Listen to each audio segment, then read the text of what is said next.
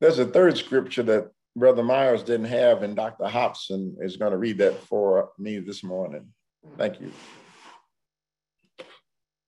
This is Luke 24, verses 44 through 53. So Luke 24, verses 44 through 53.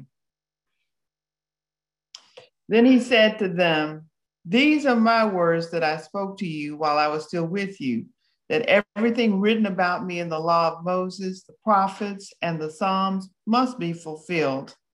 Then he opened their minds to understand the scriptures, and he said to them, "Thus it is written that the Messiah is to suffer and to rise from the dead on the third day, and that repentance and forgiveness of sins is to be proclaimed in his name to all nations, beginning from Jerusalem. You are witnesses of these things, and see, I am sending upon you what my Father promised. So stay here in the city until you have been clothed with power from on high." Then he led them out as far as Bethany, and lifting up his hands, he blessed them. While he was blessing them, he withdrew from them and was carried up into heaven. And they worshiped him and returned to Jerusalem with great joy.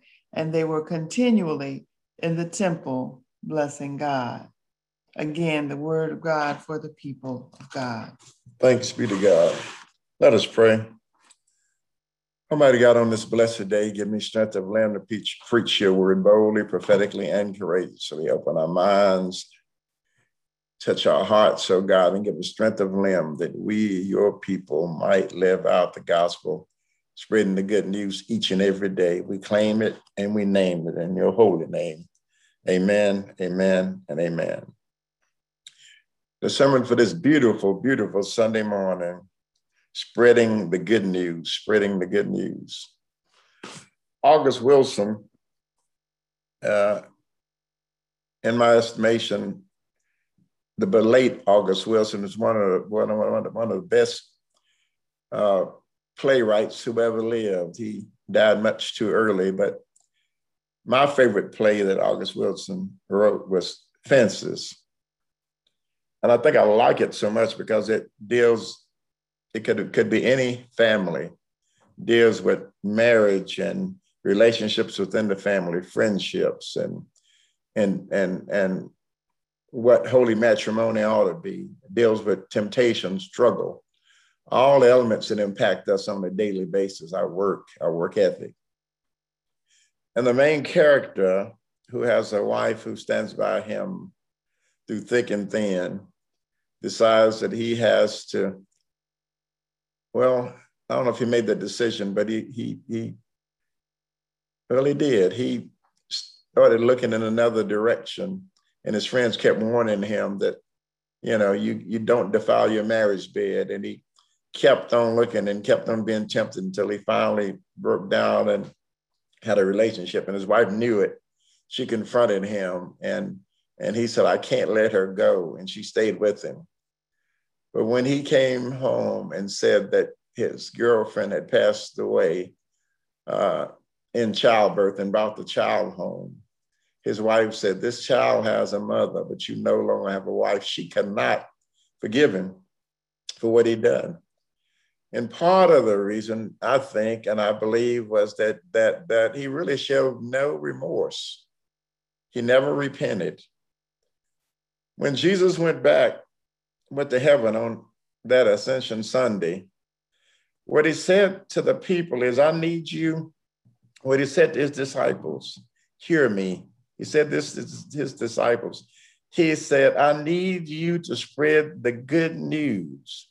I leave you the Holy Spirit. I leave you power. I'm going back home. But you have a story to tell." What is that story? You have a story to tell that all humankind, since Adam and Eve, all humankind are tainted by sin. But if you are heartily sorry, you're sorry for whatever you've done. If you repent, there's always forgiveness. As we live our lives and hurt people or betray our friends or whoever, or even our marriages, People sometimes can forgive us and sometimes they can't. But I tell you, Jesus Christ says, I can always forgive you. It doesn't matter, no matter how heinous the deed, no matter how vile it is. If in your heart, hear me, if in your heart you are truly sorry, which means it can't be just a verbal, you got caught, a verbal situation where you want to get out of it. You say you're sorry. No, you have to say, I know, I recognize the error. I recognize that it violated your will, God. I recognize.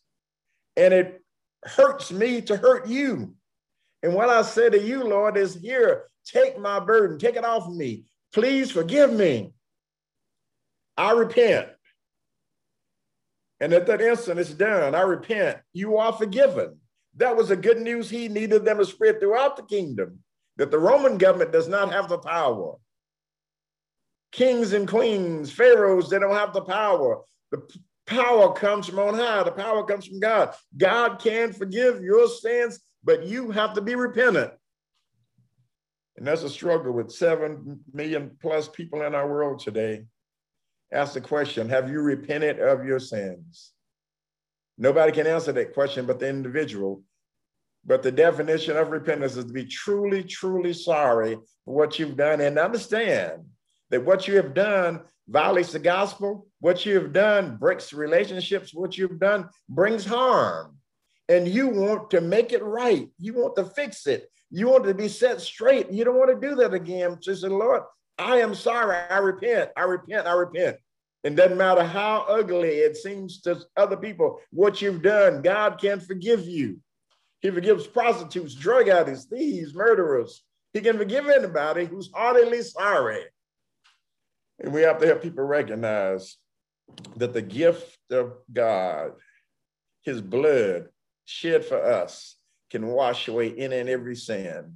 And people who come into our midst, if not for the grace of God, there go I. If not for the grace of God, that could be me on drugs. That could be me as a prostitute. That could be me as a thief. That could be me. And so when somebody comes to the Lord heartily sorry, he says, you must repent. And after we repent, we have to believe and we have to rely. 3-step process: repent, believe, and rely. You repent, you're heartily sorry for your sins. You believe that Jesus Christ is the risen Son of God. You believe that Jesus Christ can wash away your sins. You believe that Jesus Christ resides in your heart. And from that day forward, you rely on Jesus Christ to lead, guide, and direct your life. And when that happens, we see the change that comes over us. And as we spread the gospel, it is more than just taking booklets to people, like the Jehovah's Witnesses taking booklets to people, dropping them on their doorstep, sitting around mumbling about things we really aren't certain of. It is about a witness and a certainty, telling people what God has done for you and what God can do for them. Only God can wipe away your tears. Only God can take that scar tissue away. Only God. Mary Louise, I won't call her last name, born in Alabama. Mary Louise was born in a house of ill repute, born in a house where women's bodies were sold. She was born there, lived there. At 13 years old, she was raped in that place and lived and survived horrible incidents.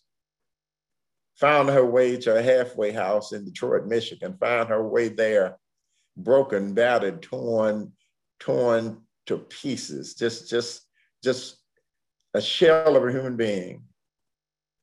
But the old woman who had formed that house for runaways in the halfway house bathed her, combed her hair, rubbed her feet, loved her, wouldn't let her wither and die, loved her. She said to the woman, I want to know this Jesus who has to hate me for all I've done. And she said, you do know this Jesus. He'll reside in your heart. It's not what you've done. You've not done anything any worse than anybody else.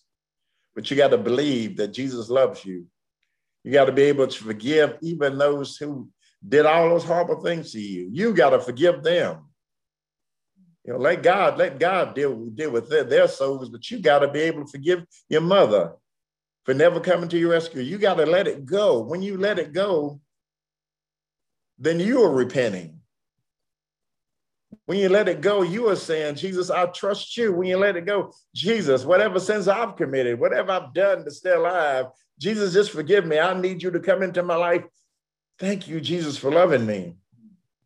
And when he came into her life, transformed her, that she became one of the most powerful preaching young ladies around, just on the streets preaching and teaching people that Jesus can forgive your sins.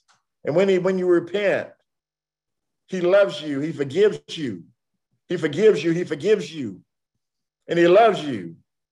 Through all the scar tissue, through all the horror, through all the things, Jesus loves you. And you are then, she was able to love somebody else. She was able to marry and to bear children and to say, I have a new journey, a new life. Never dreamed it was possible. She was on her deathbed. But it was the repentance thing. Somebody's able to witness the good news. The woman at the halfway house witnessed the good news as she combed her hair, washed her feet, put lipstick on her, made her feel like somebody special. She didn't talk about where she had been, what she came from, what she had done. She said, this is what she can be today. Brand new, molded and shaped by God. The potter's got you, child. The potter's got you. Praise God. The potter has you.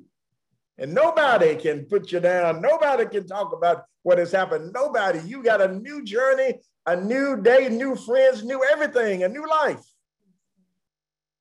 That's the good news. And if we spread that news, our churches will be filled. If we spread that news, our communities will be made better. If we spread the good news, that whatever we've done, somebody is going to love us. No matter what we've done, somebody's going to pick us up out of the muck and mire. Whatever we've done, praise God. Yes, Lord. Thank you, Lord, for coming into my life. Thank you for loving me, Lord. Thank you. It's not about a list of rights and wrongs. It's about you saying, I forgive you. Let's start this brand new adventure. Let's start this brand new journey. I got amazing things I want you to experience. I got amazing people I want you to love. I got a world I want you to help me build. Can you do that? On this Christian journey, I got a job for you. Learn what your job is when you say yes and you rely on Jesus. Learn what your job is. Lord, you have gifted me. Now, what can I use these gifts to do? Is it teaching, Lord? Is it preaching? Is it healing the sick? Is it loving your people? Is it teaching? Whatever it is, Lord, I want to do it. I want to do it because I love you that much. I want to do it, Lord, because you're awesome.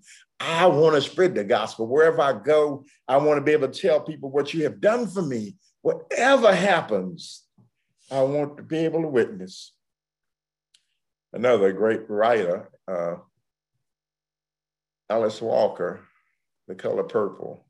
Years ago, I took my first congregation to see The Color Purple. And I admit Shug Avery was my favorite character. She was one of those wild girls who loved to dance and loved to party and could sing. And she just mesmerized men. I mean, it was one of the funniest lines in that movie is when the man tells Shug, I'll drink your bath water. I thought how gross that is, but anyway, that's the image she had. But Shug had been raised in the church. Her daddy was a preacher. And when she saw her daddy, he'd just walk away from her. She'd be waving, and then she got married, and she, Daddy, I was married now, still trying to get his attention. And he knew that she had not repented. He could not deal with her. But that night in the juke joint, when she was shaking her shimmy, and Lord, she was shaking her shimmy. They were howling in the juke joint. They were drinking good liquor. They were eating good fried chicken. They were having a great time in the juke joint. But even in the juke joint, God's message can come through. And she just kept hearing the song, and she couldn't shake her shimmy. She couldn't dance. She kept hearing the song, and then she started moving out of the juke joint and walking toward the church. And the song was, God is trying to tell me something. God is trying to tell me something. And she got there to the church. And she said, I hear you, Lord. I hear you. I hear this sense of repentance. I hear you, Lord. And I'm where I need to be. I hear you, Lord. And her daddy put his arms around her and embraced her because she had repented. He put his arms around her, the love that she needed so long. Welcome home, Suge. Welcome home. You're home. Praise him. Praise him. What a testimony. What a testimony we all have. When we walked down the aisle and felt the Lord put his arms around us and felt the power of the family of God. When the world was singing good stuff to us and a Christian story came through even that. And we said, Lord, I repent. You forgive my sins. I repent. We have a world, we got a story to tell, folks. To be able to tell this broken world, to be able to say, your sins can be forgiven. The remaining question is, have we been faithful to tell that story? There are some roadblocks sometimes for us telling that story. And the greatest roadblock sometimes is our own success and our own materialism. Sometimes my stuff, sometimes my wealth, my car, my house, my clothes, my stuff, my jewelry, sometimes my stuff builds a wall up between me and my Savior. And I can't see that I need that repentance. I can't see that I need forgiveness. I can't see that I need the glory of God shining in my life. I'm so drunk on the world. I need to be detoxed. I need to take the world. And what better place to do it than with the family of God? What better place to do it is when we come to church. What better place to do it is when we're in Bible study. What better place to do it is when we have fellowship, whatever the fellowship of Christian folk, to be able to spread the good news. When a mother says, my child was lost and gone for 15 years, I looked, I prayed, I longed, I just knew God would not let me down. And low down the road, I saw that baby coming up, torn, battered, and abused, but it was coming to mama. Down the road, I saw my child, and I ran to meet my child. Down the road, I saw God in action. Whatever the situation, disease had ripped my body, and the doctor said, there's nothing we can do, but I know God was on the throne. When my child needed a lawyer and the lawyer wouldn't be there, I know God was on the throne. When they were about to take my house away, I knew God would not let me be homeless. I know God. And those are the testimonies that we have to be telling people what God has done for us, not because we deserve it, because God loves us so much. He loves us so much. He wants us to come in out of the storm, and too many of us are so confused. We just like the stormy weather. We're so used to the sleet and the hail and the rain and the wind. We're so used to being here. God says, I got shelter, baby. I got shelter for you. I got a place. Come on in. Come on in. That's the good news. When the church tells everybody, we got a place, we got a shelter, we got a fountain for you. We got water, we got love, we got all that you need. And at the end of the day, we can say, I do rely on the cross. And there's nothing out there any better than that. Praise him as we remember this Ascension Sunday. And we can literally see the Son of God going back to the Father. But we can also feel the power of the Holy Spirit that stays with us, leads and guides and directs us. And that choice is yours. But as for me and my house, we will serve the Lord. Amen, amen, and amen. Let us pray. Lord God, we are grateful. Thank you, Lord, that we're able to spread the good news. Thank you, Lord, that we're able to see you even on cloudy days and stormy days, and we can even see you in the dark because you come to fill our hearts, and we're grateful. For those who have heard this word, oh God, and need you, they know how to contact us so we can help them pursue their journey, or they can contact any church open in your name and say, Pastor, friends, I just need to grow. I just need to be with somebody who's got my back. I just need to be a part of the family of God. I want you to direct me, and it will be done. We would love to have you at seminary, but whatever church you decide to choose, I'll just say, we have decided to repent today, to believe and rely on the Lord. We need guidance, and it shall be done. Those who are with us leaving, for those who are leaving Facebook, for those who are with us doing our glory sightings, the same thing is true of you. Just contact us, and we will be glad to lead and guide and direct you, because we love you. More importantly, because the Master loves you. In Jesus' name, amen, amen, and amen.